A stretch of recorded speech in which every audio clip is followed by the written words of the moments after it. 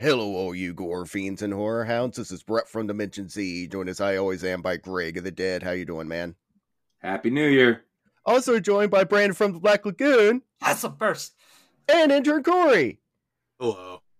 We got the whole gang together. If you guys were around last year, we're just doing the same thing. We're going to talk about we saw too many, but most of what we saw this year, and then we'll rank our top 5 at the end of the episode. Horror movies that we saw this year. New releases, not just new things we watched. One of us saw way too many, and one of us saw like a handful, because mostly watches movies that are black and white. I may have taken advantage of some stuff. So we're only covering horror, right? Because Oppenheimer's movie of the year. We already know that. It is most certainly not. Everyone knows my thoughts on that movie. I like the sequel to Oppenheimer way better. Oh, the After Effects, yeah. Oh, definitely. Yeah, we'll touch on that one.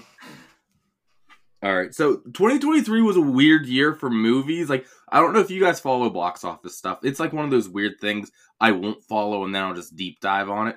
This was the most unpredictable year that we've seen in years and years, and we had studios dropping tens of millions of dollars on budgets only to not even make that back on things that were surefire hits like 3 years ago.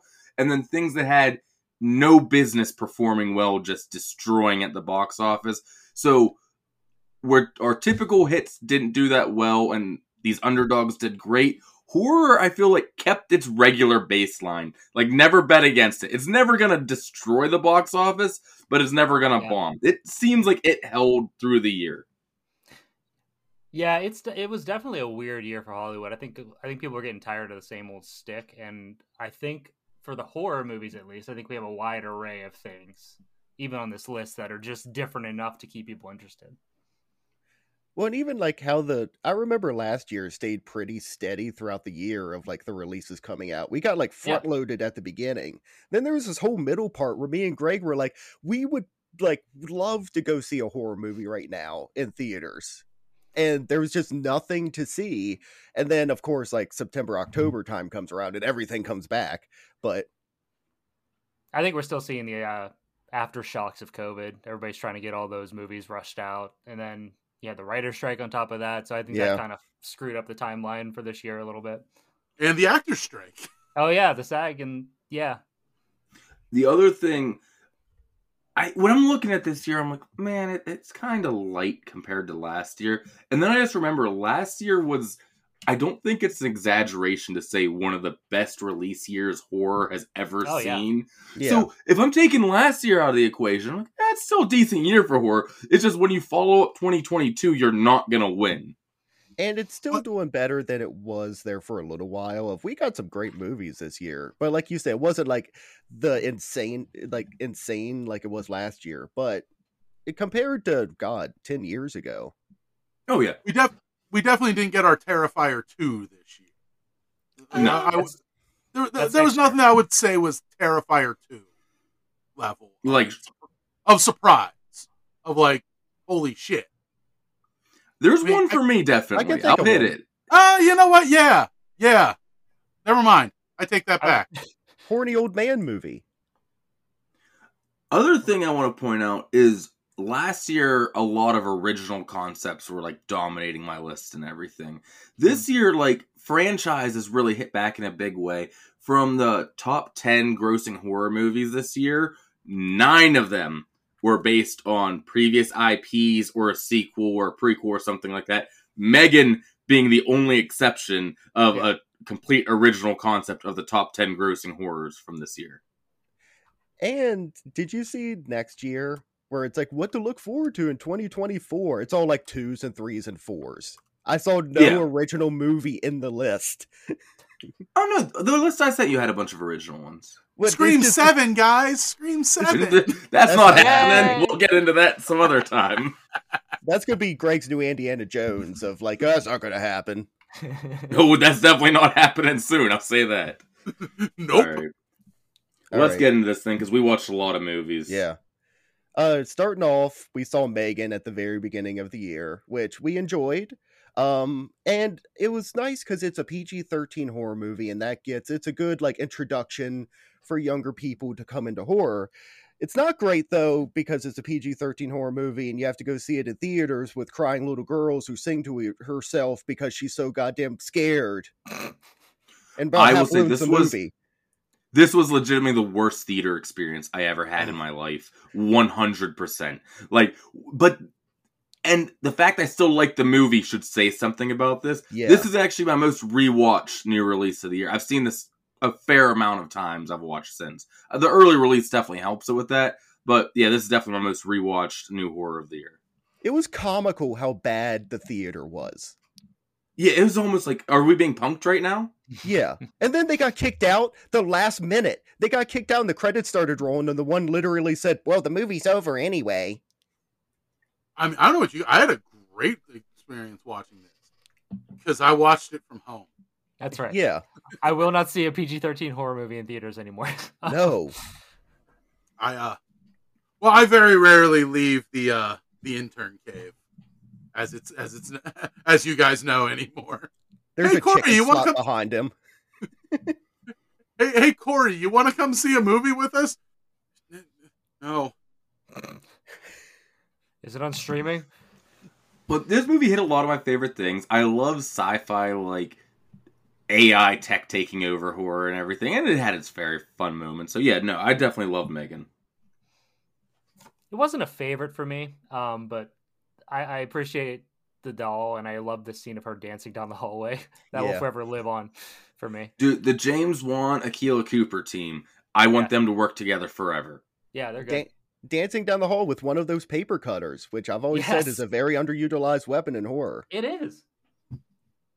I mean, I'm always a sucker for any kind of, child's play thing coming to life and killing things. Child's Play, Puppet Master, Annabelle. So I really like this one. Coming up next, we have a surprise hit that I'm almost afraid to talk about due to the lack of melanin in my skin, but we have The Blackening. Honestly, what drew me to this movie in the first place was the tagline, "We can't all die first." This was fun. Like, I had a lot of fun with this one. There was elements of a lot of different horror movies in it. There was a good twist in it. I recommend it, honestly. Blackening was a lot of fun. I liked it too. Didn't see it. I didn't either. I would honestly, Brandon especially, I think you would really enjoy. Really? I think you would find it a lot of fun. Brett. Why? It references... It deals with a lot of movie tropes, like Ed pointed out. Yeah. Okay. Next up, I saw Talk to Me this year. I think it's probably the first good Zoomer horror movie we've seen. Long story short, they find a magical hand, and the magical hand lets you talk to the dead if you hold on to it. And it starts driving the main character a little crazy because she sees her mom. Really good, really tense. All of the ghost stuff was really uncomfortable, and I really enjoyed it. I love Talk to Me so much. This had a bunch of things going against it for me. One, I hate possession movies. I won't lie. They are not my thing. It's 90% of the time I'm gonna meh when there's a possession movie. This one did it so well for me to love it. And like you said, last year we had Bodies, and the newest Texas Chainsaw Massacre and everything. And I felt like the biggest old man being like, I don't like these Zoomers. But this one, I'm like, no, this portrays them in a real way, and I like it. And this was great. I loved it. This was one I didn't see this one until really just a couple weeks ago, and I went in seeing that it was a Zoomer movie. I'm like, this is not going to go well for me. I loved it. I absolutely just another A24 that I fell in love with. Like Greg, I'm not always the biggest possession movie guy, but this one was fun. Like the gore effects, they didn't do that stupid stretchy face. Possession ghost that I hate. That is my number one. I hate that effect more than anything else. So Talk to Me is a definite recommend for me. I love the effect on her eyes too. Mhm. Like that, her whole face transformation is great. Dude, It's like the gore. exorcism of Yes. Emily Rose when like she's in the corner and she's all like, "Eh." Like it's just funny. I didn't see this one either, but it actually looked like at first it was like, oh, big budget fucking Insidious looking movie. Fuck you. That's what I No, thought. like it actually looked pretty okay. I saw like a quick review on it. It's like, oh, we'll check this out at some point. Yeah. Oh, it's coming up. Don't worry. This one's definitely getting picked this coming year. Oh, absolutely. Next, I have Kill Her Goats. This movie tricked me. It advertised a new slasher starring Kane Hodder. And I'm like, Victor Crowley and Jason, I'm in. Hell yeah. And when they say starring, what they mean is they got Kane Hodder for an afternoon.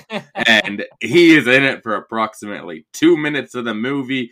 And the rest is even pointed out in the credits. Like, Playboy models in their first roles of all time, with extended showering scenes, and doing their damn best to just act dialogue through the whole beginning. They're trying. They're not actors, most of them, so I guess they're doing their best. And I didn't hate it. I'll say that. This is a straight up trash movie. I didn't hate it. I don't know if I'd watch it again. I'd cover it on the show type deal, maybe watch it again. I don't know if this is a spoiler or not. Does the goat die? Do they kill her goat? No. Is it a metaphor? No. Oh. I'm a lot like Greg on this one. I felt tricked by this movie. I wanted to like it a lot. There was some cool parts, but unless I'm forced to watch it for the show, I probably won't watch it again. That sounds like my review of every movie ever. I say Greg saves me because he's like, oh, new Kane Hodder movie. I pre-ordered it. And I was like, I'm about to pre-order it too, maybe. You let me know how it is. And he's just like, nah, Kane Hodder's in it for like 2 minutes. I'll say this, they know how to package a physical release, though. Steelbook, art cards, stickers, sign shit, everything. I'm like, I'll give them that 100% with the No Productions. They know how to package a physical release. I mean that as a sincere compliment. Up next, we have the surprise hit of 2023. This movie was way better than it had any right to be. And I love all the love that we personally got from this movie. We're talking Winnie the Pooh, Blood and Honey. I loved it. That's all I can say about this one without spoiling anything. They understood the assignment, and I loved it. It's so much fun. I've already like seen a couple people, like other people's like wrap up of the year, and everyone they get to this movie and they just shit all over it. Like, dude, this. They like nitpick at it like crazy.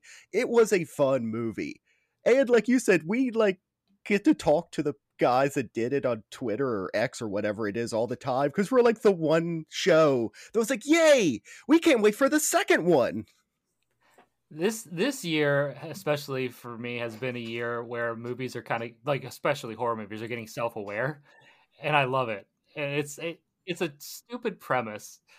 You make Winnie the Pooh a killer because Christopher Robin left, and they had to fend for themselves, and it works so well. And I enjoyed every second of it. Every second of him taking a break to get to eat some honey was just great to me. I love the entire thing. I love the fact that you love this movie, Brandon. I'm getting soft. I'm sorry.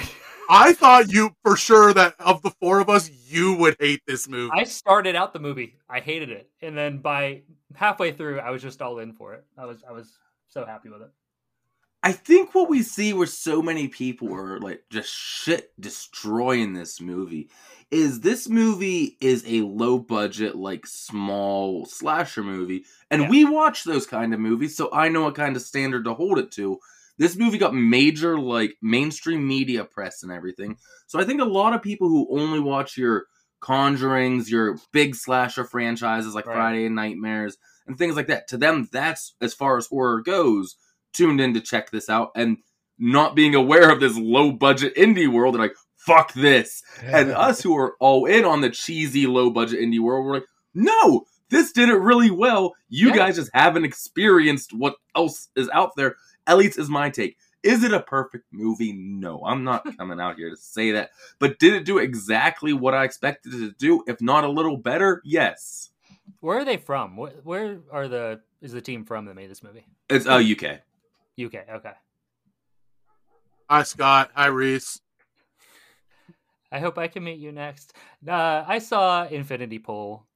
This was almost my top movie of the year. I really, yeah, exactly that scene, Greg. It's Brandon Cronenberg following in his dad's footsteps really well, and it's really trippy. It kind of reminded me of Eyes Wide Shut mixed with more body gore into it. Mia Goth is Mia Goth. Alexander Skarsgård is amazing in it.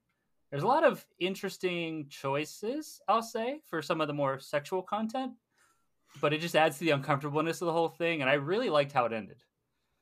I watched it like one time, like at the long ago at the beginning of the year. So I remember just little bits of it, but I remember it's like really weird and kind of cool. I like Mia Goth. Like she's one of the ones now. If she shows up and it's like a Barbara Crampton almost. Of like, oh, okay, cool. At least like they'll be good. I just like when we got to hear Mia Goth's like full real voice towards the end of the movie. Yes, when she was sitting on the hood of the car. That was a great scene. Two things about this movie. We see Alexander Skarsgård come on a rock. And then the other thing is it's like just really well mixing like a morality play movie with a body horror movie. And I thought it did that very well. Like without spoiling it, I think that's as far as I can go with it. I think you can touch on the fact that it has to do with like how far are you willing to go for, if you're powerful enough and you're rich enough, how far are you willing to go to get what you want, kind of thing.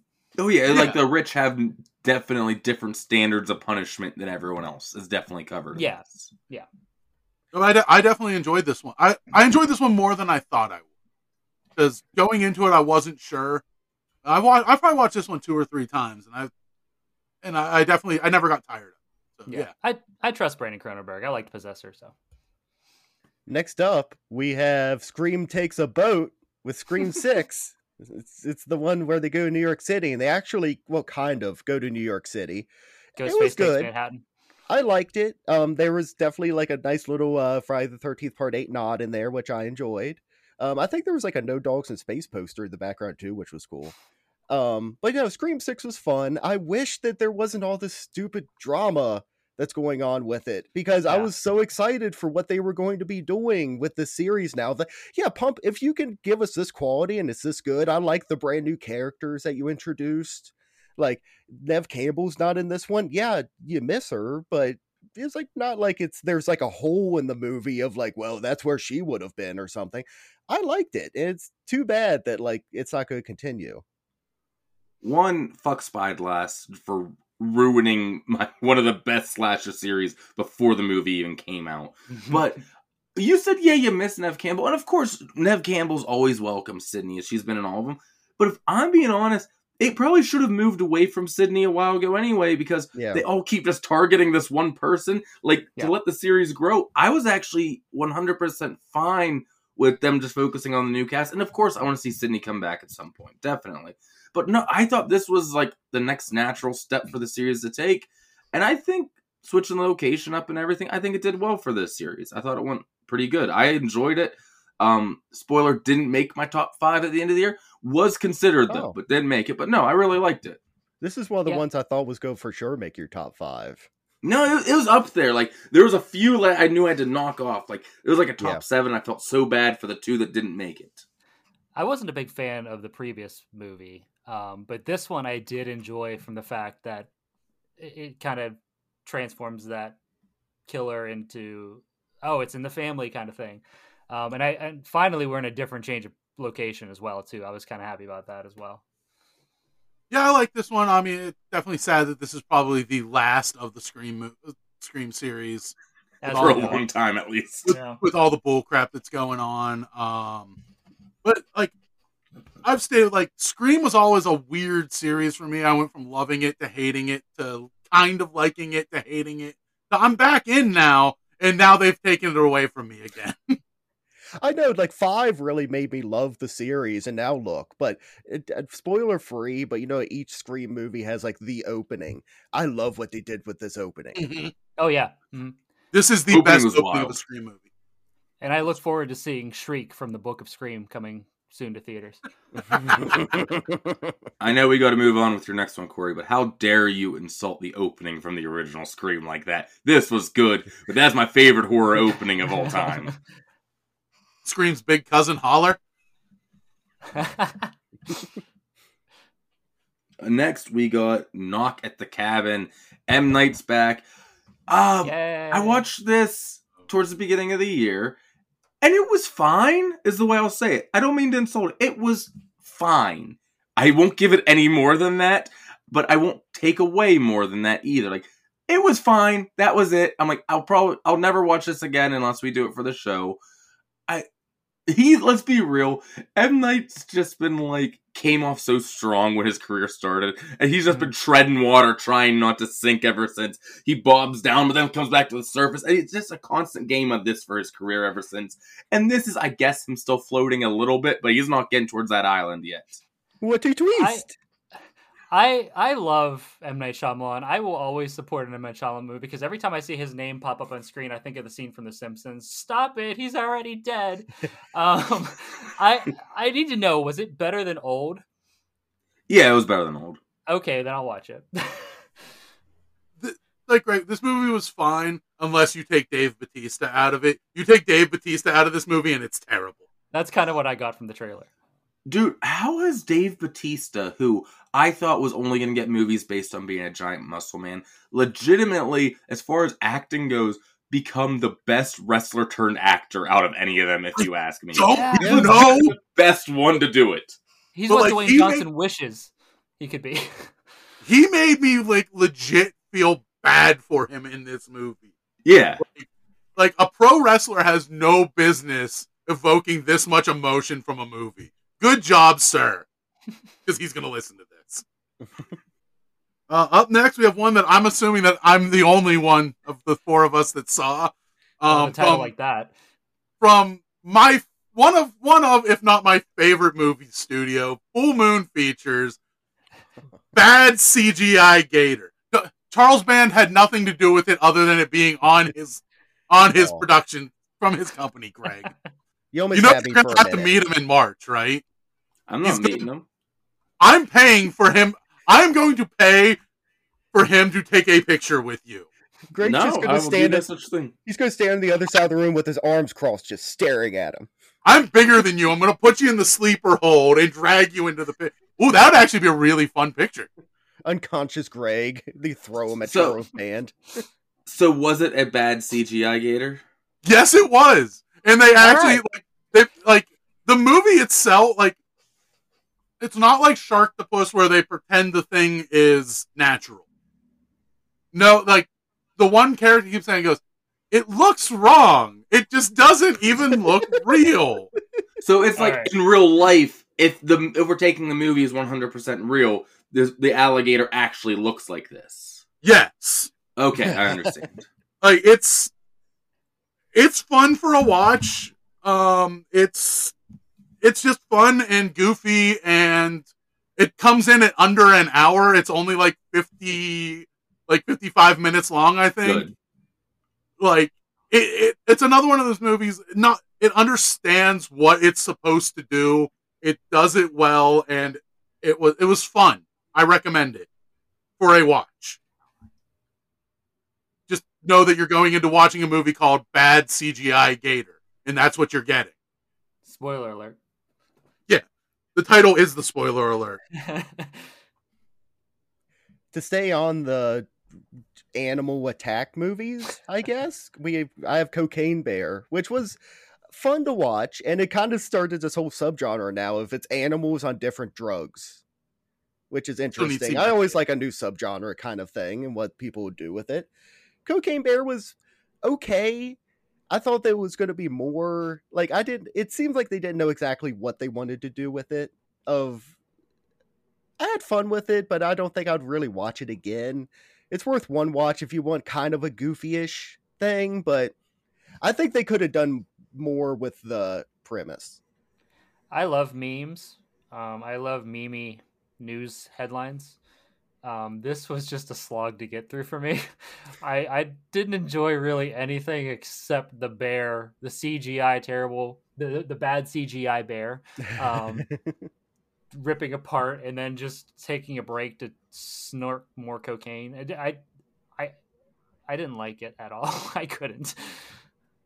I've actually watched this one a couple times. I know, shock to everybody. I liked it. I'm not saying it's not a great movie. I don't think it did exactly everything I thought it was going to do. But I got bears, I got cocaine, I got killing. I was happy. I liked it just because there's a scene where the bear rips someone's limb off who was covered in cocaine and then just does like a line off of a severed leg. I'm like, okay, you know what? You got my price of admission and I feel like I got my money's worth for that. Again, it's self-aware. I'll give it that. And I like the lady park ranger. I forget this character actor, somebody. Like there was that bit in BoJack Horseman where they kept like referencing her, but she was funny. My biggest disappointment of the year. Beau is Afraid. Ari, what the fuck are you doing? I don't even know what to say about this movie except this is a spoiler. Just penis. I mean, that's the whole point of the movie is a penis. I think there's something about mental trauma in there. Joaquin Phoenix was good. So I love Ari Aster. I love Midsommar. I love Hereditary. Yeah. I saw that runtime and I went, well, Brandon will watch it and tell me if I should watch it. And when I talked to you about it, you said, please watch it because I didn't like it. I want to talk to someone about it. And that's not a recommendation for me to actually watch it. So I did not. I saw like a slight review. I saw a slight review on it, and it looked interesting, kind of. It's like one of these nights when I'm tired of watching Curse of Frankenstein for a 10th time this year. It's like, oh, let's watch something new, maybe. I like do want to check it out at some point, just as from the scene of him trying to like cross the street, and the guy is like fucking with him the whole time. Like it just seems like it's a panic attack movie. It's what it I will feels say like. It did trick me in the beginning. I love the beginning. Like the first third of the movie is fantastic, and then it just keeps going. Next we get, which is the most recent new release that I watched this year, like watching, not released, is When Evil Lurks. Because look, everyone made a huge deal about this movie in October, and it was like, oh shit, we have our end of the year wrap up. One of us needs to see this. And I watched it more out of obligation, but holy shit am I glad I watched this movie. I don't know how to describe it. It's not a zombie movie, and it's not a possession movie, but there's literally an evil spreading, and they're aware of the rotten, and it just makes everything go terrible. All I will say is there is a mauling scene that came out of nowhere to me, and my jaw was on the floor when I saw this, and I went, oh my god, holy shit, when I saw this. I'm going to watch this movie now just for that, after that Terrifier bedroom scene recommendation you gave me. It's all in Spanish, it's subtitled, it's on Shudder. Okay. I definitely recommend checking this one out. I was literally just going to ask him, like, is this the one that was all in Spanish on Shudder that I started, but it was really late at night, so I couldn't read a movie? I'll tell you what, first 25 minutes were a push to get through. But like I said, I'm doing my duty for the show. I'm going to make sure one of us has at least seen this one. And then it picked up in a big way, and I loved it. Grace's duty. It was definitely one I wanted to see, but like I said, I watch a lot of movies, like, overnight. And sometimes reading a movie at 3 a.m. is hard. Yeah. Up next, we had one that I wanted to like so bad, and I just couldn't. The Pope's Exorcist, starring that, not Kurt Russell, the guy from, the guy from The Thing with the swords. Fighting around the world. Yeah. Russell Crowe, yeah, that's right. This was not a great year for exorcism movies, was it? It was not. No year has been good for exorcism movies since the 80s. There's been one good time for exorcism movies, and it was The Exorcist. Yeah. Exorcist 3 was okay. Yeah. This, like, if you've ever watched The Da Vinci Code and said, you know what, I wish this had more demons possessing people in it, and Fat Russell Crowe, this is the movie for you. If you've never said that in your life, this is not the movie for you. Don't insult Jarrell like that. Who? Wasn't he Jarrell in Man of Steel? I don't know, anyway. He might have. I don't watch the stupid kitty comic book movies, Brandon. I all remember from that movie is Kevin Costner sticking his hand out like, no. Yeah. That's all I can remember. Only you can prevent tornadoes. Don't save me. I really want to die. This is important for your character arc. Well, next up, we have, and we were saying that it's a bad year for Exorcist movies. It's a great year for Dracula. So we got two great ones, starting with Renfield. Holy shit, we finally got Nicolas Cage as Dracula, one of the roles he always wanted to do, and you can tell because he does a really good job of it. This is like a horror comedy, and it reminds you almost of like a 90s like crime type movie, also kind of wedged in there, but it works somehow. And a lot of it is Nicholas Hoult as Renfield and Nicolas Cage as Dracula and they're so amazing together. But you can tell Nicolas Cage wanted to do this movie for so long, and he put everything into it, even though it's wacky kind of comedy. This feels like an early 2000s slasher comedy movie, and I love every second of it. You got those early scenes, too, where he's reenacting the old black and white movies. Oh, my God. The soundtrack made I came... I was sitting in the theater. Romance too, thanks. And I saw they superimpose the faces on the original footage. I was just like, it's my favorite actor with playing my favorite living actor. We're gonna have to move on. He's gonna be on this movie for a while. No, he just did it again. Rats, thousands, millions of them. I like that this serves as a legacy sequel to a movie from 1931, and that's just fucking wild to me. Like, that's great. Now, we said our positives, and I actually have more. I'll try not to spoil, but there's a part where Dracula just yells, "Hail Satan," and throws up the horns before something happens. Great. That's wild. That's as far as I'll go. There is one force in this movie. I want to like Awkwafina. I don't know why. She seems like she'd be a fun person to hang out with, not in a movie.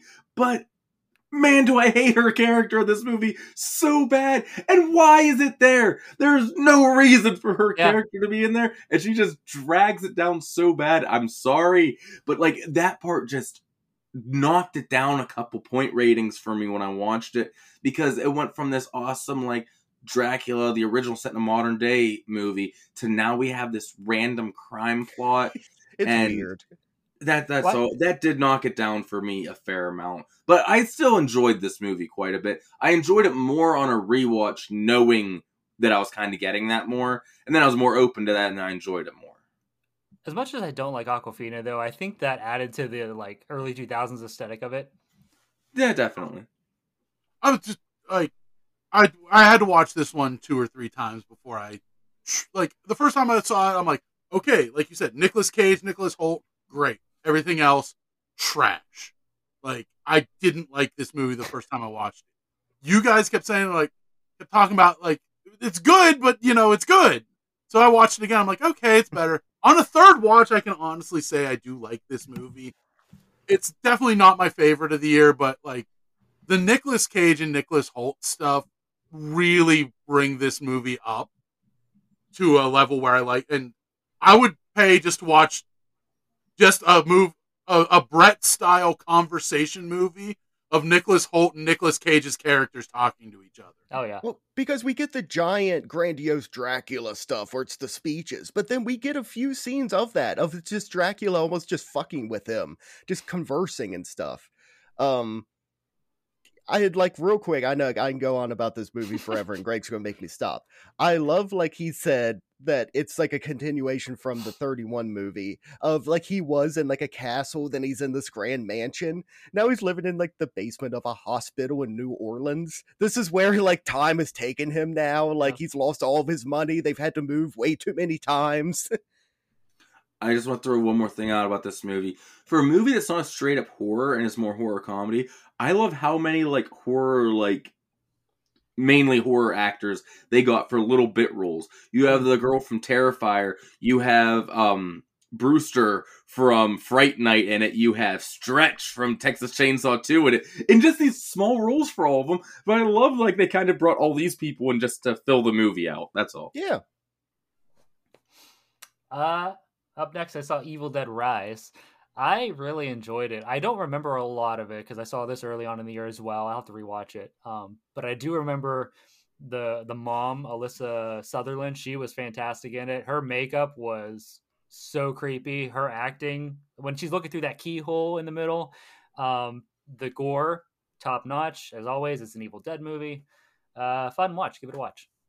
No, I liked it. This was a theater watch. And I was always like, okay, what's it gonna be like? Well, I know we've gotten one without Bruce Campbell. We had that like remake or whatever you want to, alternate dimension. I don't know what that movie is. I liked it though. And this one was good too. It still holds on to that feeling of Evil Dead, of it's like fucking brutal, but it also can be wacky.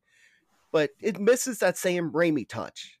Sam Raimi, you're alive. Make these movies. These are your movies.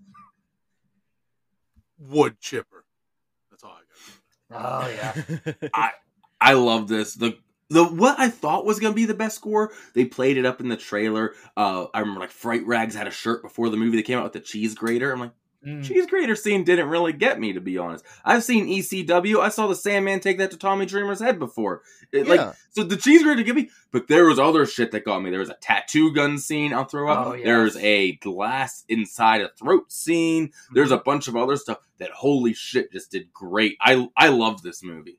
Yeah, the cheese grater's cool. It's like, oh, and it's like a cool like thing to show, like, oh, you want to see this movie, Evil Dead movie? Look, a cheese grater. What would we do with that? But yeah, it was all right, but yeah, the glass scene was way more brutal. Yeah. And what Brandon said, Alyssa Sutherland honestly sells this movie for sure. She was terrifying in the best way. Like, she was great. You know, hire her more, people. Give her more work. Yes. Yeah. Well, next, this is one I'm going to guess I may have been the only one to see, was Mad Heidi. I didn't see it. Why is so she this so was angry? a Grindhouse retelling of Heidi, Girl from the Alps. And it is fucking wild. It's actually all done in Switzerland, and these people want to force people to eat Swiss cheese. And this girl who's lactose intolerant, this should relate to Corey, makes a stand. She has to fight a dude in a Robo Minotaur suit, like at the end. It's fucking insane. I love this movie. So, you just sold me on this movie even more because I didn't realize it was a movie that was shitting on that bitch Shirley, a movie that bitch Shirley Temple did. Because fuck Shirley Temple, I hate her more than Brett hates Siskel and Ebert. So yeah, now I'm definitely 100% sold on this one. And yeah, definitely watch it. I hope you're rotting.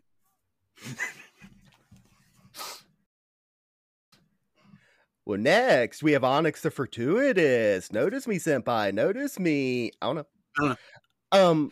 I absolutely love these character-driven movies, like a Pee Wee Herman's Big Adventure, or like the Ernest movies. Of you have an interesting, fun character that then you kind of just make a movie around.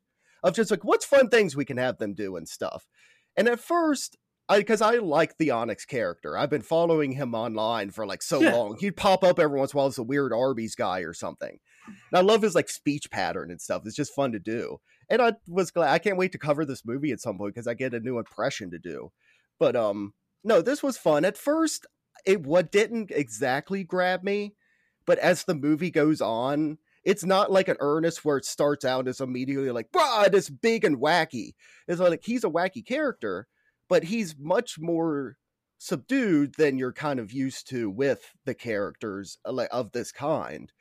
But as the movie goes on, you really start feeling for him and you actually really start to like him. And I hope he gets to do more of these. Like, I like this guy. Yeah, I had seen this one basically right when it came out. Barbara Crampton is in it. Jeffrey Combs delivers one of the best performances of his career, honestly, in it. I was worried that the Onyx character was going to weigh a little heavily, but he knows when to pull the character back some, and then really get into what we know from the videos, the short videos of him. I really, really like this one. I can't recommend it enough. I don't know. Jeffrey Combs' character is like so over the top and ridiculous, but he makes it work. And I'm so glad, like you said, it's hard to sometimes take a fun little 10-minute web character and stretch it to this movie, the angry video game nerd movie. If you've ever seen that, probably not. No. Don't I've seen bother. it.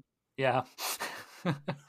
I just want to point out that a few years ago on April Fool's Day, Barbara Crampton posted a picture with her and Jeffrey Combs together and said, "I'm making a new movie with Jeffrey Combs." And then later she says, "Oops, I didn't realize what day today was." And I thought that was just her, like, dangling the carrot in front of our face. I'm like, they won't make another movie together. That's mean.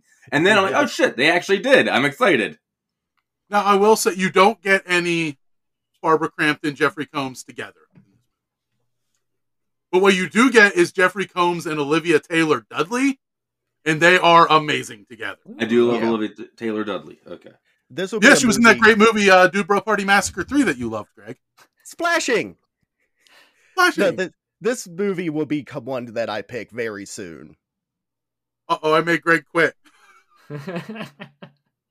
Well, up next, we have one that, like, I don't know if the rest of you saw it. I saw it because I'm a huge fan of The Ride, and I actually liked the Eddie Murphy one, Haunted Mansion. It was great. It was good. I liked it a whole awful lot. My kids liked it. Yes, it's a PG-13 horror. Yes, I took my kids to see it in the theaters. They liked it. That's my wife PG-13. liked it. I liked it. It was good. Like, it was a more grown-up version of the Haunted Mansion story. But it's not the same story as they told in the Eddie Murphy one. Fuck Disney. I wanted to see it. I just didn't get around to it yet. The cast looked great. So, yeah, I'll check it out. I just didn't get around to it yet. It's fun. I saw. Brett is unenthused. No. Yeah, I have no intention to see that movie either. I saw The Boogeyman. It's based on a Stephen King story. I saw it early on in the year. It wasn't. It was okay. Dead mom, and dad's a therapist, and they're struggling with it. Haunted Mansion. Yeah, the Boogeyman himself, the concept of it was cool because they don't really come out and show it to you until later in the movie. Nothing really to write home about, though. Nothing memorable about it. No, I wanted to see this because my niece is starting to get into horror a good bit, and she told me she loved it. So I told her I'd check it out, and I failed, but I will eventually. It was fine. Yeah. Like, I won't ever watch it again. It was, yeah.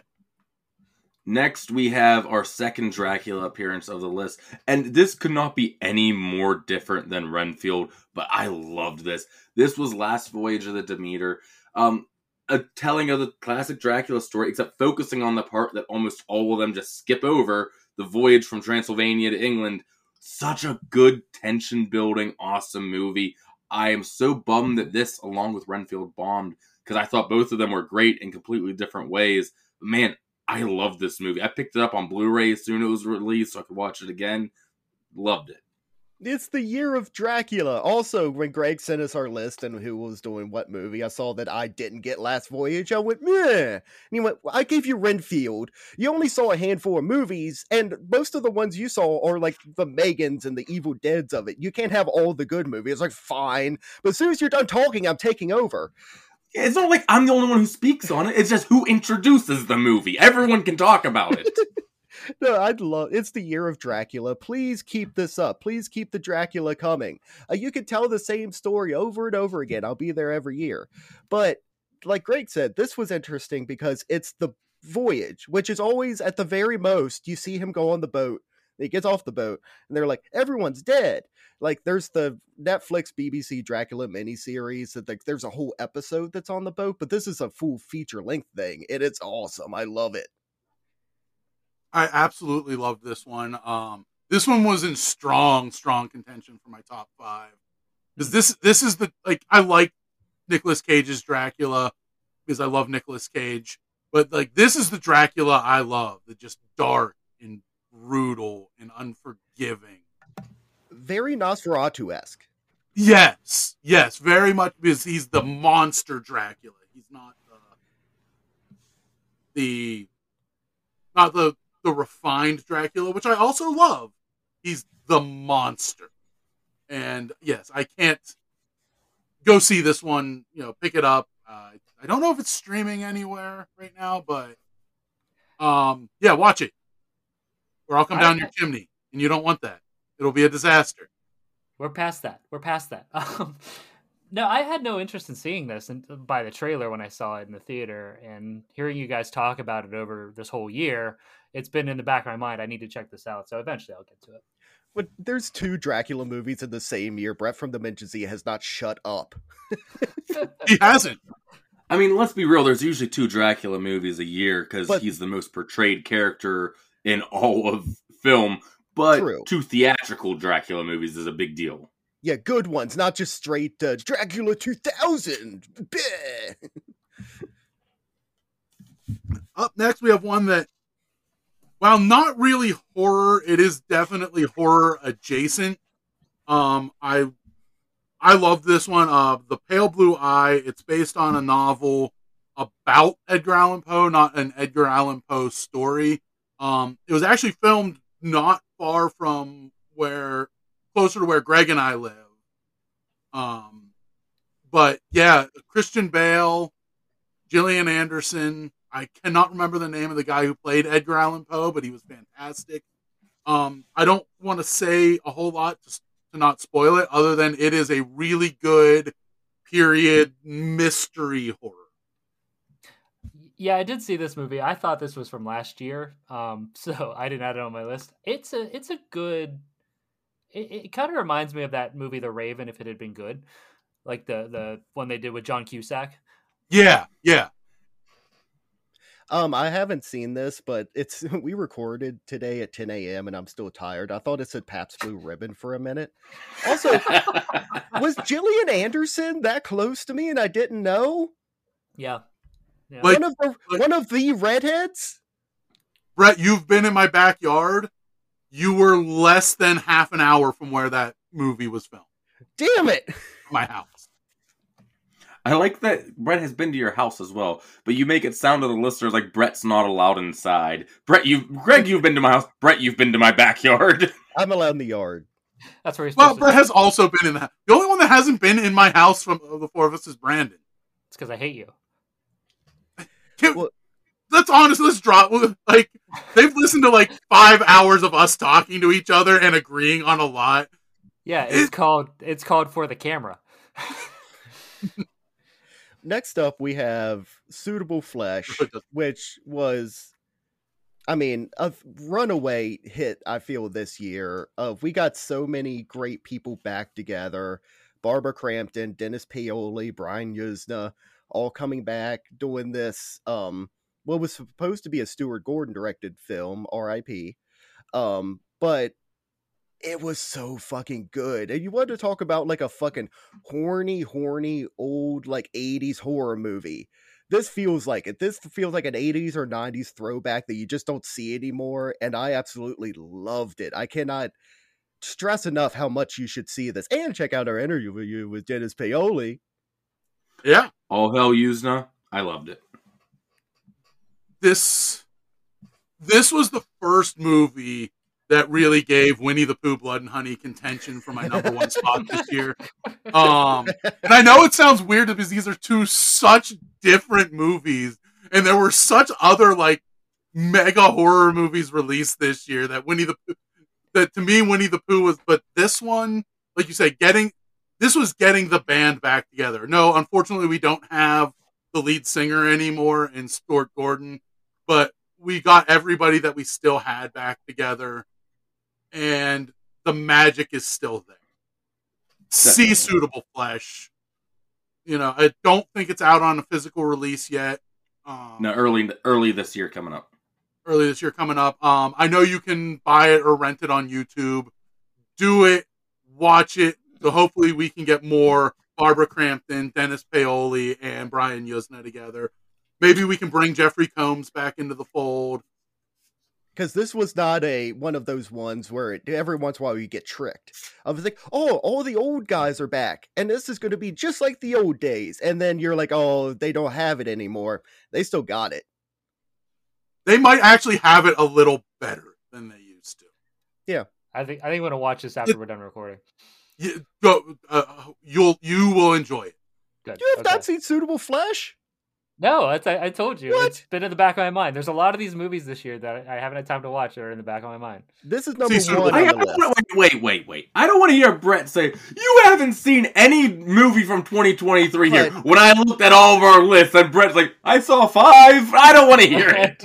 But I saw Suitable 98. Flesh, which Suitable Flesh is a big one to see. That gives me like 20 points. For the listeners, I'm exaggerating. Brett saw more than 5. I saw like 17.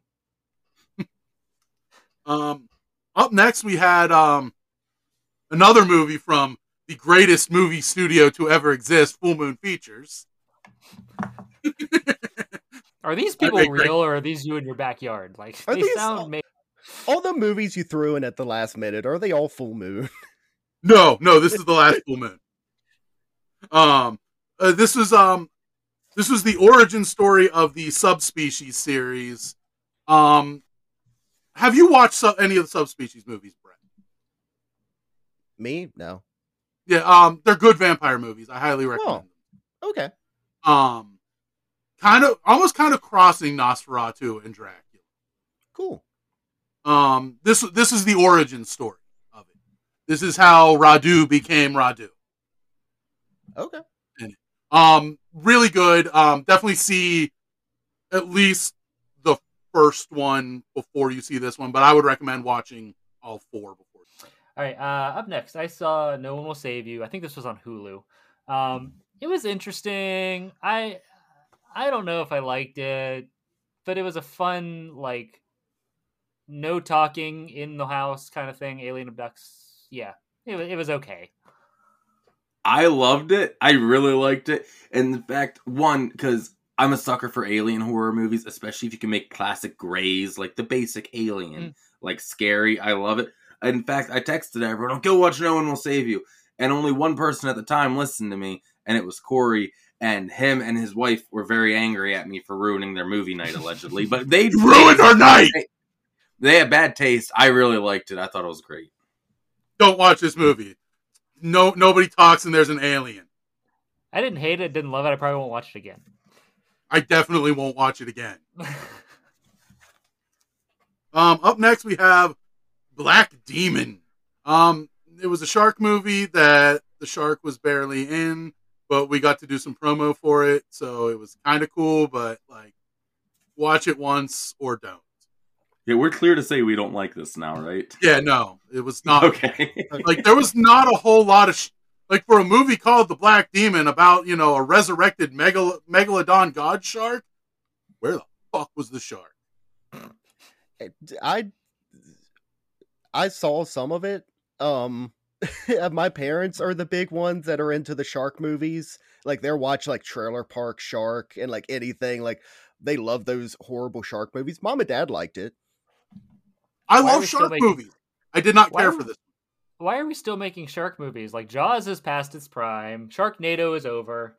We've already hit the peak. Jaws will never be past its peak, and now I hate you again. No, Not I'm just saying, the like, camera. we hit the top already. We got Jaws and Sharknado. We need no more. Well, speaking of those, next we got a movie I was actually looking forward to a lot. Meg 2, The Trench. The first Meg was an unintentional schlock fest, and I actually loved that movie. It was definitely a so bad it's good, unintentionally. This movie realized that, and that made for a very not fun time.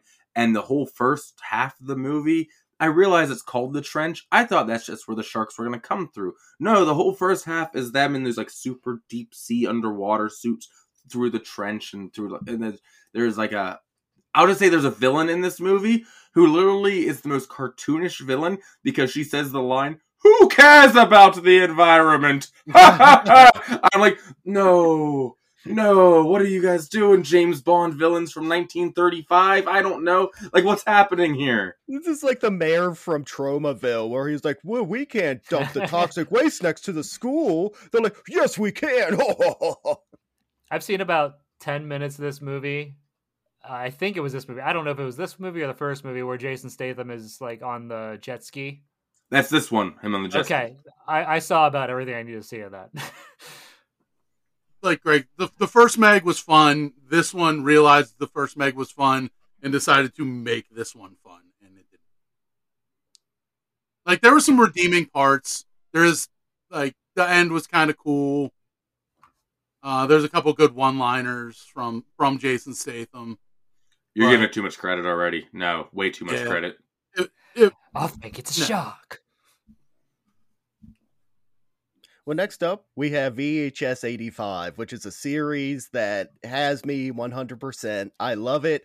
They have put the VHS film filter on the movie and make it go every once in a while, and they have like the commercials cut in and stuff. I love this series. This one wasn't my favorite of the ones they put out.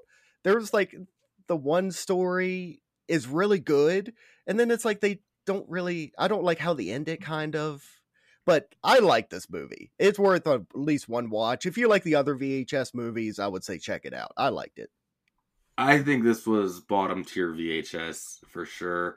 Like, this was that bottom shelf stuff that, like, is under, like, the shelf where you pull up the thing and it's down there.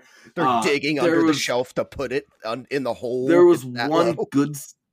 Yeah. There was one good segment and one passable segment, and then the rest I did not care for in the slightest. Give it a year's rest. I know it's starting to become a tradition where they do it every year, but give it a year's rest and make a better one and do it every other year or something. If I had to deal with fucking Saw movies every single year in like my high school years, every single year it's fucking October, so it's gotta be Saw. No, give me one of these every year now. Make Brett happy. Brett. I would rather watch Saw 4 100 times than ever have to watch VHS 85 again, or really any of the VHS movies. Like, now granted, I will say I've only seen 2. I've seen the one from last year and the one from this year, and I didn't care for either of them. I'm not going to go back and watch the other ones. Saw for Halloween over VHS any day. Amen. I agree with him.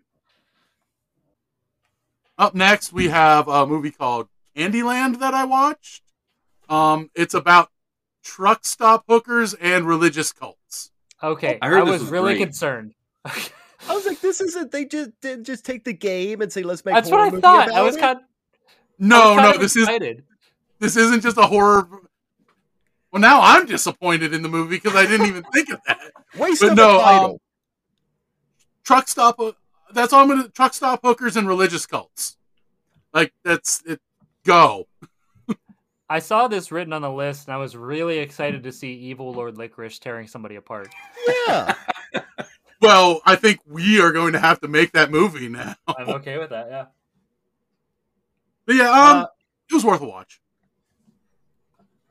Yeah, again, kind of keeping up with that theme. Slaughterhouse. I love Sloth. Yeah! Yes! I loved that puppet so damn much. It was so fun to watch it. And the puppetry, it was all practical. I got the one part where she picks it up and his legs are stiff as fuck just sitting there. Like, it's so stupid. The pan flute music over him. Anytime he's being cute. Everything after that, I don't remember. Like, just find a 30-minute cut of everything the sloth pops in and you'll be good to go. Yeah, absolutely watch this movie. It's on Hulu. Yeah. I saw the title. I'm like, I should really watch this. And then Brandon actually said, he goes, dude, it was great. And I'm like, well, now I'm really going to have to either A, prove him wrong, or B, realize that he actually does have a halfway decent taste in movies. And you do! Hey. This movie was fun. Watch it.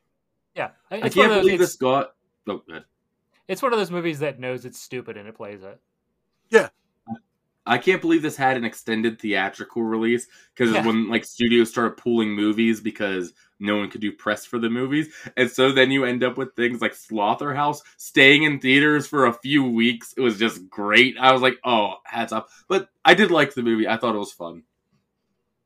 2023 definitely was the year of the self-aware horror movie.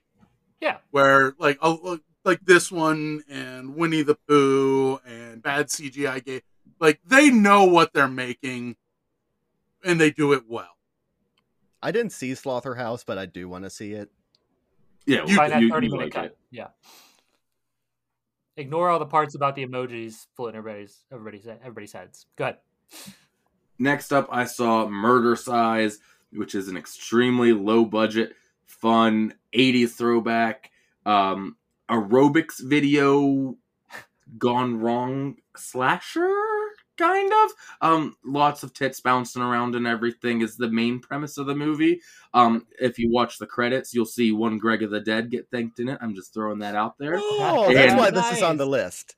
Exactly. Self-promotion. And Ginger Lynn is in this movie in 2023. Just I'll leave it at that. And My father's favorite porn star.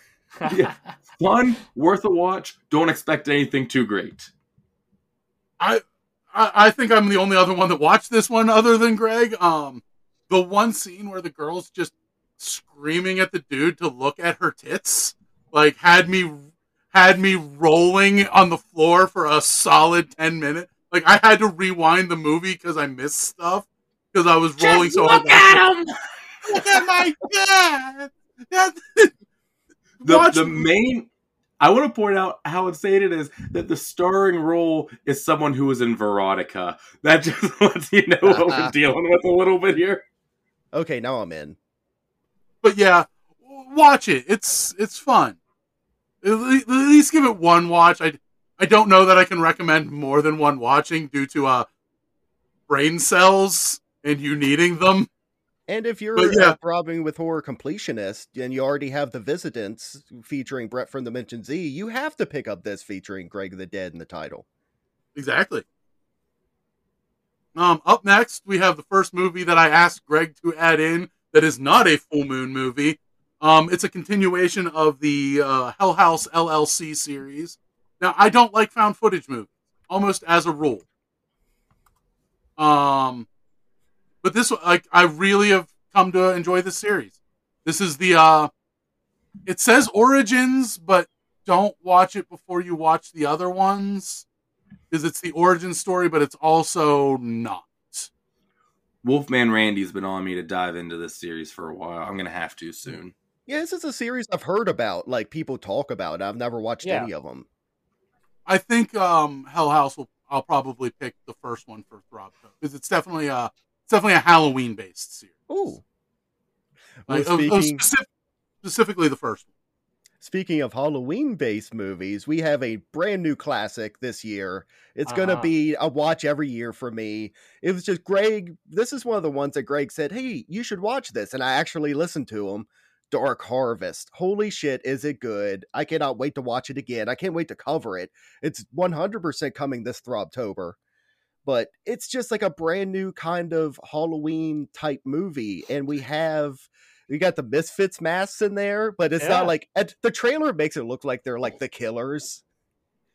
It's in there for some Misfits Easter eggs, which anyone who knows me knows I love. This movie, I fucking love this movie. I watched it because I was bored and I was waiting to get tires put on my car. And I was like, well, I'm going to be here for like 2 hours. I'll find a new movie to watch. And I watched that and I was like glued to it. I love this movie. Has almost like a, what's the word? Like CW teen show cast-esque, I will say. But in the best way. And I still love it for it. And I'll say the villain it gives us is one I think you could do a lot with in the future. Oh yeah. There could be a bunch of these where like the teenagers feel like teenagers of like some of them are going to go do the thing and some of them are scared to do the thing, you know, like. Yeah, this one was great. This one redeemed you from No One Will Save You, Greg. I needed no redemption from that, but thank you. This one made me love you again and stop sitting outside your house at night with a knife. I don't want you to stop that. It's almost like that's an unwelcome thing for you to do, Corey. What do you steal my segues for? That's my segue. Did Greg ever steal a line from you, Brett? I understand me. I understand me. I stole a line from you. Greg has never stolen from you, Brett. You know what? I thought of your animal attack ones earlier. I'm like, no, I'll trust Brett to make this segue. 100%. And you did. That was a good one. Yeah, I know. And you didn't even let me take mine. Okay, whatever. Yeah, unwelcome. That's the next one. Brett ruined it. And you took Last Voyage from me, so there you go. Okay. Watch more movies, shit. I wasn't welcome. Is it color? No. Unwelcome was really fun. It was a Shudder original, I believe, this year. I watched it. Another, hey, I'm bored, I need something to do movie. Didn't see a trailer or anything. It's about this couple who inherits a house surrounded by little murder dwarves, redcaps, and the most terrifying thing about it is the contractors they've hired to work on the house with a man who insists on being called daddy the whole time is more scary than the murder dwarves. Oh, absolutely. I watched this one as well. It was a lot of fun. Call me daddy. And like he says it in this big, thick, like London thug accent. So it's absolutely terrifying when he asks to be called daddy. I guess this would kind of fall under the category of folk horror, just because of the red caps in it, which are an actual creature from folk myth. Yeah, I highly recommend. It was a lot of fun. Up next, we have Amityville Death Toilet. Intern, go ahead. I did it! No, the show's just descending into madness. We will have order. Up next, we had Amityville Death Toilet. It's one I watched because I hate myself, apparently. This one gives you strong killer nerd vibes in the style used to make it. With it did not understand the assignment when it comes to runtime because it comes in at over an hour. And there's a lot of scene, like, I didn't need a 4-minute long scene of the toilet holding up a white surrender flag at some point. But it is all practical effects on the death toilet for some of it until the end. I actually own some of the props that they used to make it because I bought them at the Dollar Tree, and so did they. The main character was actually the lead singer of an old hardcore band called A18. They were a straight edge hardcore band from back in the day who he actually unfortunately passed away this year. But don't watch it. It's not good. Like, unless you like Killer Nerd. It was kind of like that. I love Killer Nerd. But like, I love when he said that there was two opposite reactions. My head dropped and I see Brett perk up over there.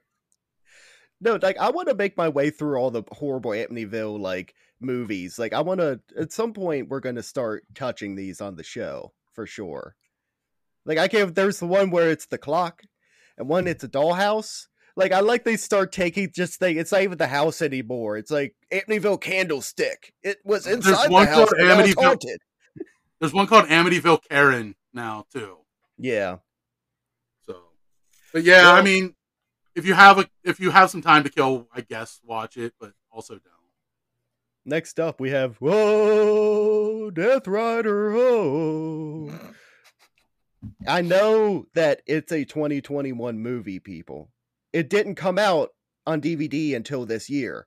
Danzig tried to shop it around for like 2 years, and no one would pick it up. So that's why it had like its premiere in 2021, and it just finally came out. I count it. Fuck you. It was fun. I had a great time with it. I'm so glad that Greg the Dead bought this DVD and I got to come over and watch it with him. This is definitely a watch in a group movie because Greg and I had such an amazing time picking it apart and like making fun of it and stuff. Like, I love Veronica. I love this. Like, Danzig is like a horror Tommy Wiseau. The episode comes out in like a week, so I won't go on too long about it. But I loved this. I had such a fun time with this movie. And I'll say Danzig has definitely improved as a filmmaker from Veronica to this. But Veronica was so low, that means this is still terrible. But it's much better. I had a great time watching it. Danzig found buttons to play with. Unfortunately, I watched Exorcist Believer, and I'm going to be honest, I can't even tell you what happened. I know they chose to sacrifice, spoiler alert, you're not missing anything if you don't watch this. They chose to sacrifice like the other daughter, and their daughter died or something. I don't know. Yeah. It was really confusing. Really dumb. Just watch the original. But yeah, I watched this one too. Don't like, there's a cool scene towards the end of the movie I guess just fast forward to that, and Yeah, you'll like that. David I'll Gordon say there's Green nothing in this to like at all. No. Nothing. Don't let David Gordon Green touch any more legacy No. sequels. I don't know how he got lucky with Halloween 2018, and I'll even give him Kills.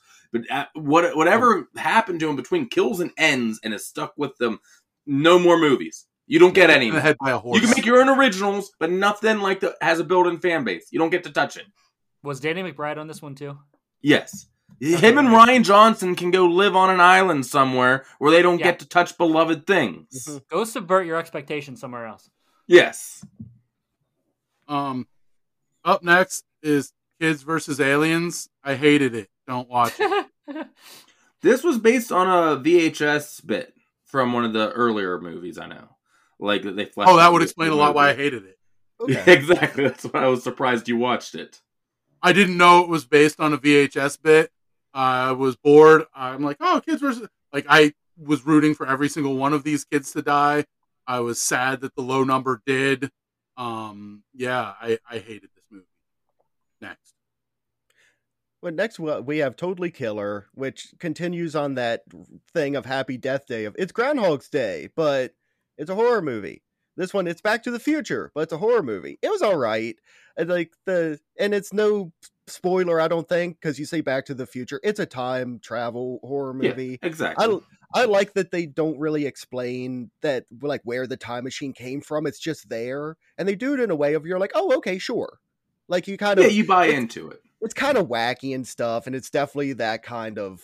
It seems more of like a high schooler type horror movie of like they probably had an amazing time with it. I watched it the one time and it was okay. Won't watch it again, but I think it's worth one. I quite enjoyed it. I'll definitely watch this again. I had a very fun time with this movie. I've already watched it more than once. It was I had a lot of fun with this one, but I like the Happy Death Days. I like Freaky. I like this. So yeah, watch this. I one. haven't watched it Don't watch once. Kids vs. Aliens. I haven't watched it. All once right, yet. guys.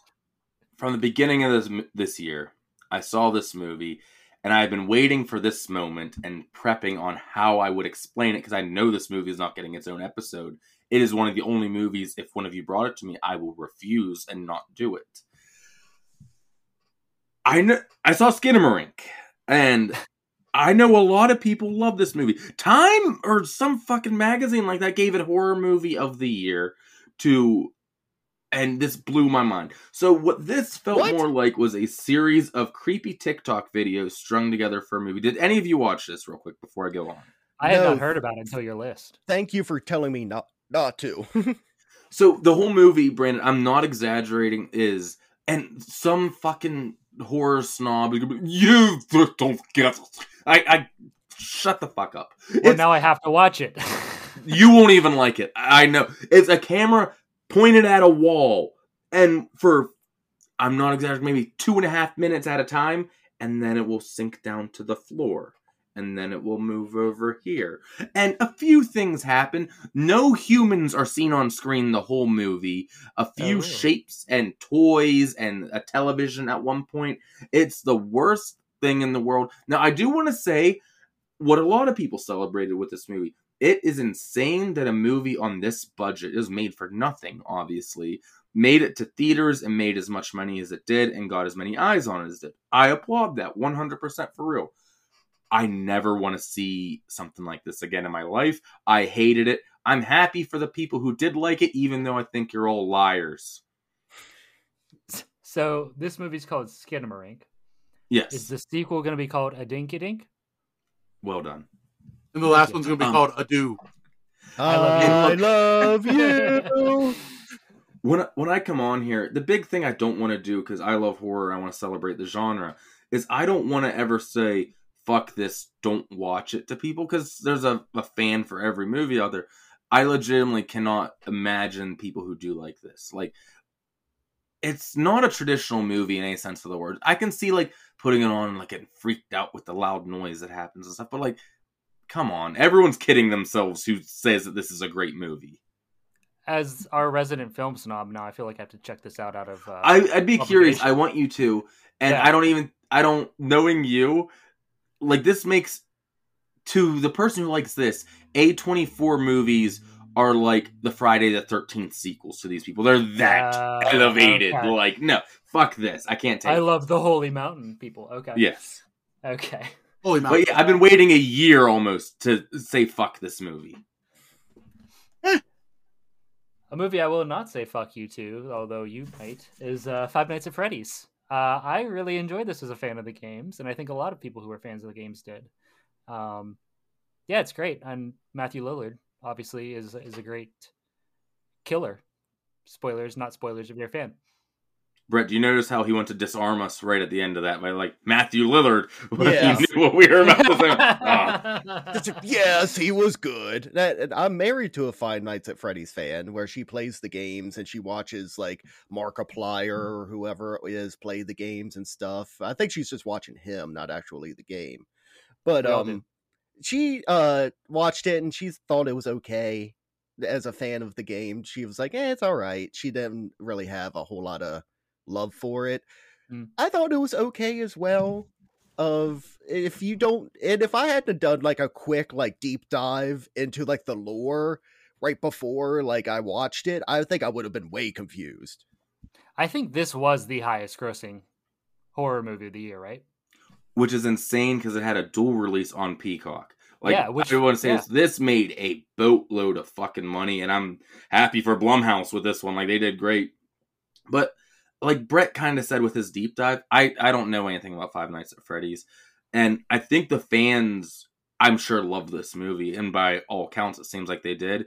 Me not knowing about it, they did not explain enough to someone who's unaware of the property to make it a good movie to someone like me. But I get why people who like the thing liked it. Just not my thing. It's a whatever movie to me. I don't regret watching it. Probably won't again. It's definitely a for the fans movie. It's not meant for sure. people. I hope, which is what I'm sure the goal is. Yeah, like by all means, if I was a fan, I'd be pissed if they threw in all this extra shit. I'm like, no, get to the stuff I want to see. I do hope they make the next one a little more gory, a little more friendly to people who don't know the series. I didn't see it. I had seen Willy's Wonderland, and I'm good. Like, exactly. That's the only killer animatronic movie I need is Willy's Wonderland. So that's getting a 4K release this year. Is it? Yeah. Sweet. Up next, I saw one that kind of suffered the Death House curse, but not as bad. It's called Natty Knox. It's got Robert Englund in it. It's got Bill Moseley in it. It's got Danielle Harris in it. Like, I'm sold right now. Yeah. How much natty do they drink? No natty. There's no natty in this movie. It's kind of like almost based on like a urban legend Ding Dong Ditch type thing. But you're not getting Chop Top or Otis Firefly Bill Moseley. You're getting Death House Bill Moseley, who I am here to collect a check Bill Moseley.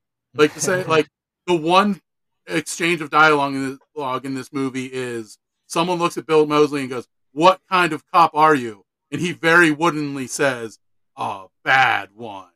I kind of want to see it. This will be a fun group watch. I think as a group watch, yes, but as to sit down and watch it by yourself, no. That's the thing about those movies where they shove like a bunch of names that you know into the movie. It doesn't mean it's immediately. I didn't see this movie, so I can't say like exactly, but coming from like a Death House type thing, yeah, you can't just shove names into a movie without it actually being a script or like a story. It's like, oh, it'll be good. Yeah, you might trick some people into seeing it, but I will say Danielle Harris is good in it, and Robert Englund is good in it. But like just the overarching of it, it's like it's a group watch. Like get a bunch of your horror loving friends and watch it, but other than that, don't watch it by yourself. Well, next up we have a movie that got quite a lot of hate, kind of, but I kind of really enjoyed it, is Pet Sematary Bloodlines. It's not Pet Sematary. It's not Pet Sematary 2. Those two are so amazing. It's better than the remake, though, that they did. And I wish this wasn't in the same continuity as the remake. I wish that this was the old continuity, but whatever. I enjoyed, like, there's some fun visuals of it. Like, there was the one guy that's, like, pet cemeteried or whatever you want to call it. And he's, like, standing behind, like, the dirty, like, he's on like the dirty porch looking through the screen, and he looks all like kind of demonic and stuff. It like distorts him. That's a cool like visual. It's worth a watch of at least. I want to see this again to see if it like holds up on a second watch. But I liked it.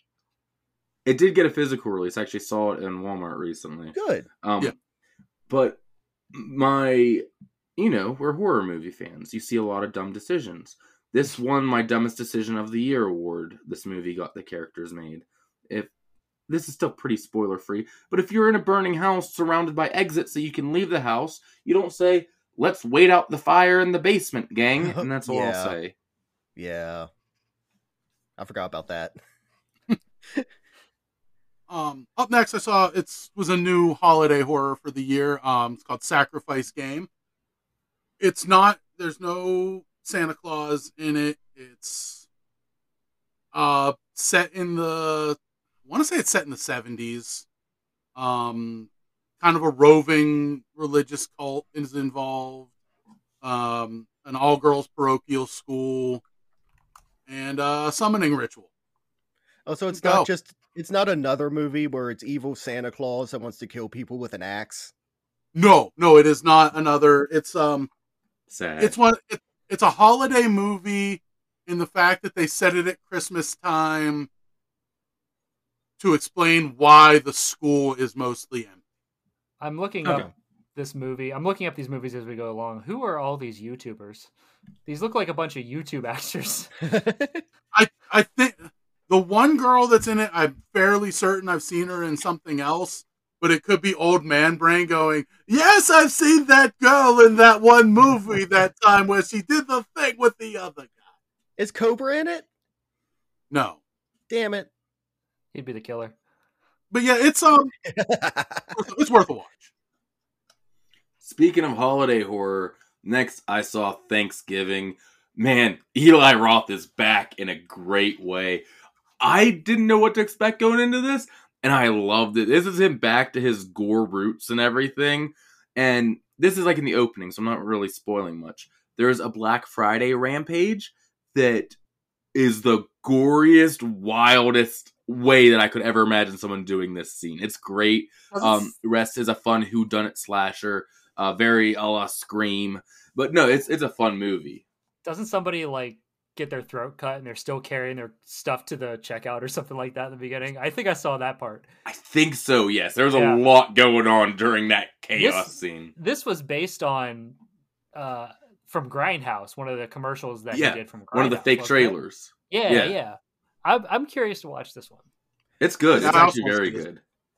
This is one I can't wait for next Thanksgiving, so I'm allowed to watch it. Yeah. I watch it in like the Christmas season, so it still counts. I feel like I can watch the Thanksgiving movie now. It worked. What? Just last night, I was like, fuck, I haven't watched Gremlins in like years. I gotta fit this in, because if I'm not, I would have to wait a whole nother year again. How long do I have, Craig? It's Saw X is up next. Don't take too long. We've been on for a while. It's Saw X. I mean, it's a great return to form. I think a lot of people who even kind of gave up on Saw came back to it and really appreciated it. Give it a watch. I'm looking forward to Saw 11's been confirmed, so we're gonna be in on it, baby. Come on. What I like the first Saw, and I hate 2. And I was like, I'm not looking forward to this one. And Brandon goes, well, it takes place in between 1 and 2. So I was like, fuck, okay, maybe Gotcha, I'll like it. I actually liked Saw X kinda. It was pretty okay.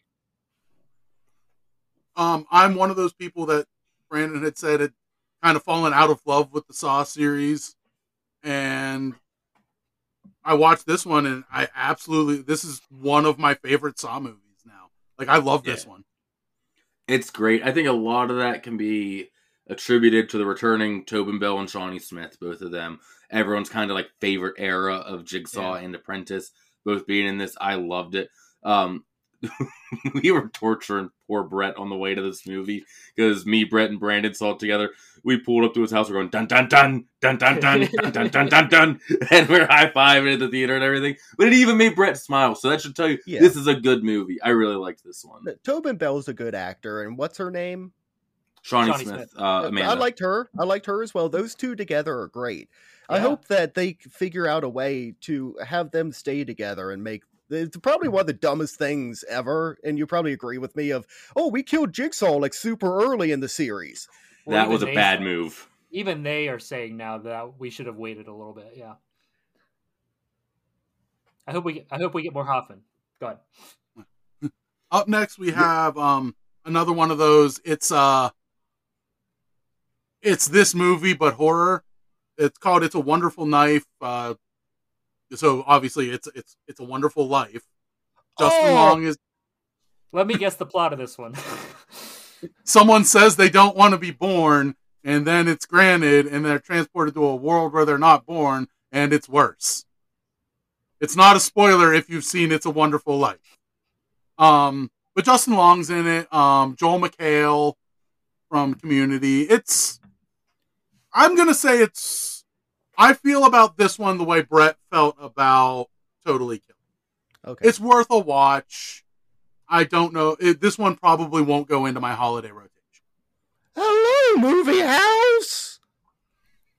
Does Justin Long get covered or made to do something very gross sometimes? No! That's Aw. disappointing. Yeah, he does. That wig he has to wear and everything. Oh, that wig and those teeth. Yeah, those fake teeth he has to wear. But Yeah, no, baby, Justin look, Long baby. comes. Like, I'm not gonna say nothing bad happens to him, but like compared to like Jeepers Creepers and Barbarian and every other horror movie, Tusk, every other horror movie he's been in, what happens to Justin Long in this one is relatively tame. Yeah. They Bad gave him a costume break, poor department. guy. I Well- started this. I can't say I watched it because I didn't finish it. But man, I saw Justin Long. I'm like, what did the costume department do to you when I saw him? Yeah, that's the worst thing they did to Justin Long was the wig and the teeth. Next up, we have Elder Gods, which is kind of a indie type movie, lower budget. And it's taking on a big story of it's talking a lot about the Cthulhu stuff and all that, which is extremely hard to do with the budget I feel like they had. But I like how they kind of handle it with the drawings. Because the drawings look cool, and that's a way to kind of show the different things without having to build the giant creature. Not Cthulhu. Not Cthulhu. Cthulhu stuff. Big, Cthulhu slimy, stuff. tentacly monster. No, as a thought. Not Cthulhu. Brett, I'm with you. Cthulhu stuff. It's all Cthulhu stuff. Yeah, well, I thought it was fun. It's interesting. It's if you want to check it out, yeah, I liked it. It was definitely a lot of fun. I liked it. Azathoth has been considered an unfilmable and undoable creation because technically, if he wakes up, all existence blinks out of, like, just goes away. Because all existence. Have him sleepwalk. That's basically. Greg, we said no spoilers. Oh, okay. I didn't watch it. You guys saw it. I didn't get to see it. But yeah, it's definitely worth a watch, especially if you're a Lovecraft fan such as myself. Well, next I saw Wolf Hollow, which was this really fun little indie werewolf movie starring Felissa Rose in it. And I'll just say a estranged member of a family returns home with his college friends who are filming a movie, and things don't go well once they see what his family is really like. You guys can put it together. Fun little werewolf movie. They're vampires. Exact. Something like that. They're creatures from the Black Lagoon. Hey, when are we gonna get that remake? I know. I want that. That's remake. called The Shape of Water. And he fucked. Hey. All right, rounding out the list. Spoiler alert for a little bit later on in the video. My favorite movie of the year, any genre, Godzilla -1. Dude, it's so nice to see Japan taking over a little bit. I'm so happy with it. Dude, I don't know if this is a spoiler or not, just the way that they determine how they're going to take care of Godzilla. It's really inventive. It's really inventive, and I'm just like, all right, I love it. And it's the first, I think probably the first Godzilla movie where you actually care about the people. Yes. It's not just get the people stuff out of the way, just fucking stomp them so we I can wanted get somebody cool to monster live. fights. Like there was a minute there where I forgot it was a Godzilla movie and I was just interested in the drama of the people. this is basically a remake of Godzilla 2. The original is kind of the way this is set up.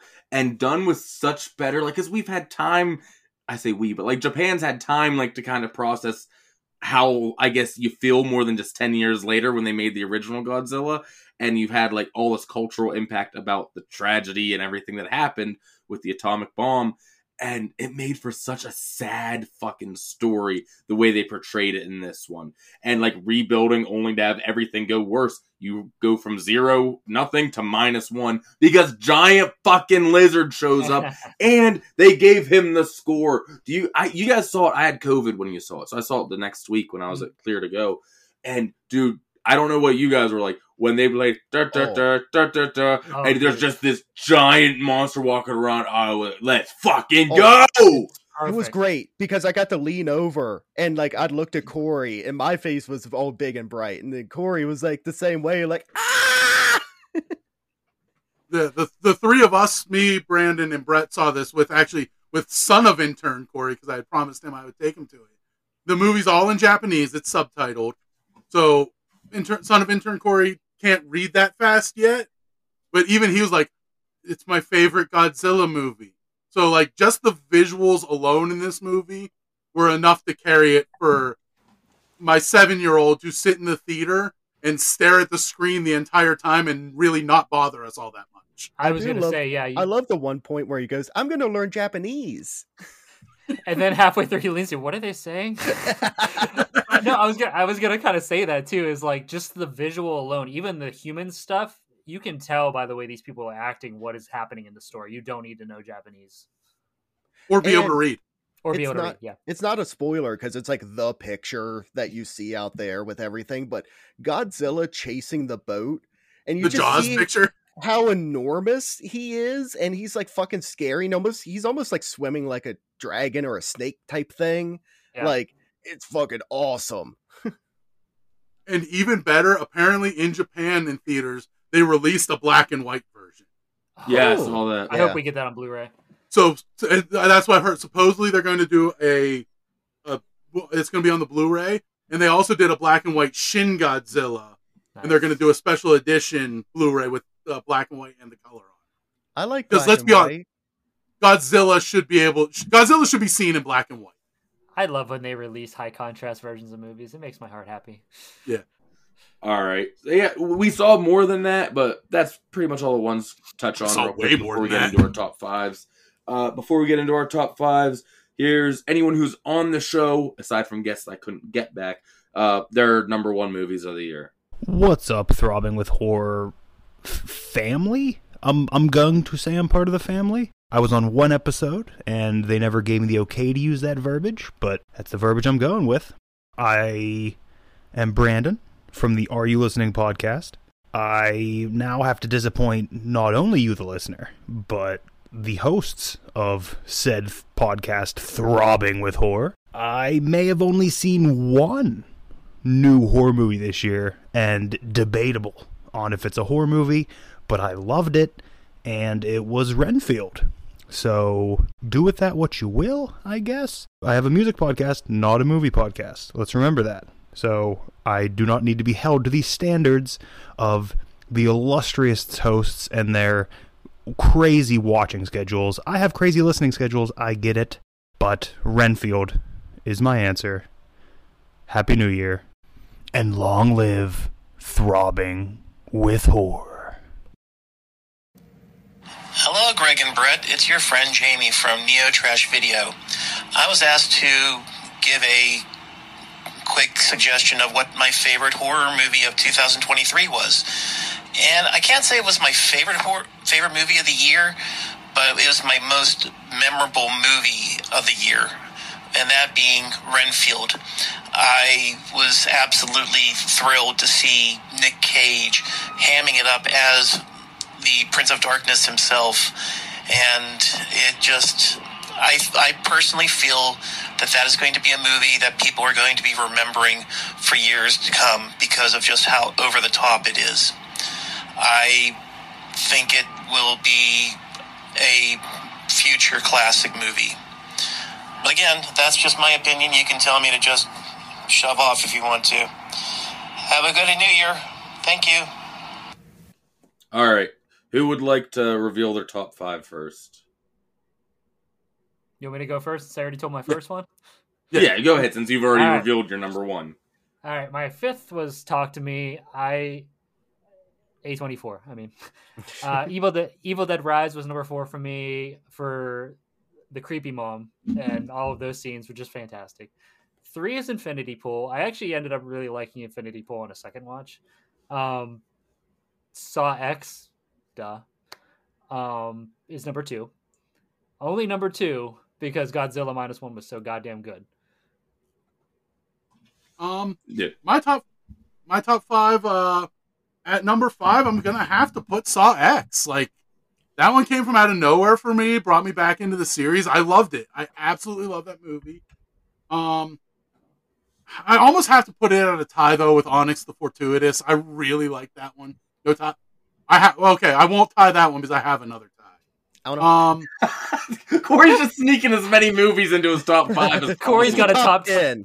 Corey's got a top 10. It was hard. There was a lot of good ones released this year. Number 4, I think I'm gonna have to put Talk to Me. I really, really liked that one. Like, more than I thought I would at all. Number 3 was Megan for me. It held on all year.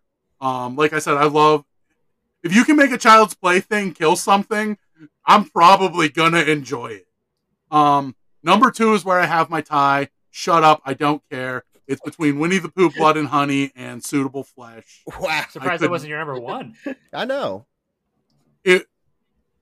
One of those would have been my number 1 had it not been for Godzilla -1. I love that movie so much. I can't wait for it to come out on Blu-ray. Yeah. I mean, they extended it from having one weekend in theaters to being in theaters for over a month. It's still in theaters right now. Yeah. Yeah, it is still in theaters as of recording. It's So, still January a grossing film. Yeah. All right. My number 5, it was tough, and I wasn't giving any ties out here, Corey. So it pained me to cut everything else off. Number 5, I went Last Voyage of the Demeter. I really love this movie, so it made the top 5. Number 4, the biggest shocker to me because I had no expectations for this movie, was Dark Harvest. Love this movie. It made it. Number 3, so far on all lists, Talk to Me. Mm-hmm. Love this movie. And for a possession movie, fucking great, because I usually hate those. Number 2, everything Corey said. Show me killer Child's Play things. I'm going Megan. Was the first new movie I saw this year. Almost held out. One movie beat it. And I don't know what to do now that I've seen the perfect movie. But just like you guys said, my number 1 is Godzilla -1. Wow, Saw wasn't on your list. Dude, it was so tough for me. Dude, Evil Dead, Saw, and a few others was so tough for me. Like, Suitable Flesh, like, oh, I gotta knock some of these off. If I had a top 10, they all would have been there. Yeah.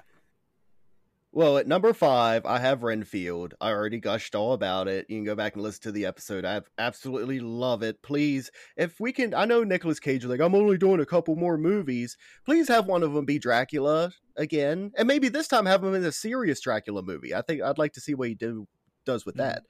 Number 4, sticking with Dracula, is Last Voyage of Demeter. I loved it. It's a part of the story they always forget to tell or they don't want to. It's great. We finally got it.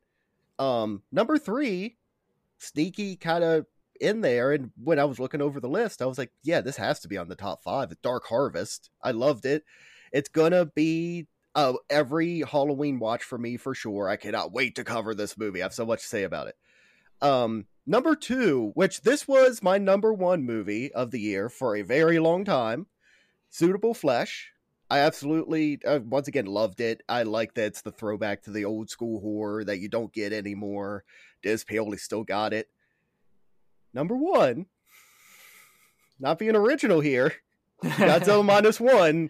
It's a perfect movie. It's the movie of the year. I cannot wait to see this again. I can't wait to own it. It's the best guy. It's my favorite Godzilla movie. And if you're American Godzilla people, you gotta be looking at this being like, oh fuck, we have like this Power Rangers Godzilla movie coming, and this is what's doing well. This is what people want. Fuck, it's already done. I'm still excited. Give me all the Godzilla. Oh yeah. But holy shit, dude, one movie swept, which I think we all like horror, but we all have fairly different tastes in what we like in horror. Yeah. So that should show you how wild it is that this kaiju movie swept all of our number ones, got number one on all of our lists. It just came out. Good. Yeah. It This is a better great dominate time that. to be a kaiju fan. This had better dominated some award shows this year, or there's going to be some rioting. I think they submitted it for consideration in all categories. They did. Did you see that poster? It just says for all fields. I even like the whole thing is like this was made for $14 million, and there was a quote from the director like, "I wish we had that much money." Yeah. Yeah. You don't need money He to said make a good movie. He said most of that money went to like marketing and stuff. Yeah. All right, guys. Well, thank you for joining us for 2023. Hopefully you saw these movies. For real, I'm not kidding when I say this is not just a cheap plug. Send us what your favorite was. Send us your top 5 list because I want to hear what the listeners thought, like what your top 5 horror movies from the year were. Yeah, it'd be awesome. Add some movies to my list. Unless you guys have anything else? Think we're good? All right. Well, we hope that the 2023 horror season has left your brain throbbing with horror.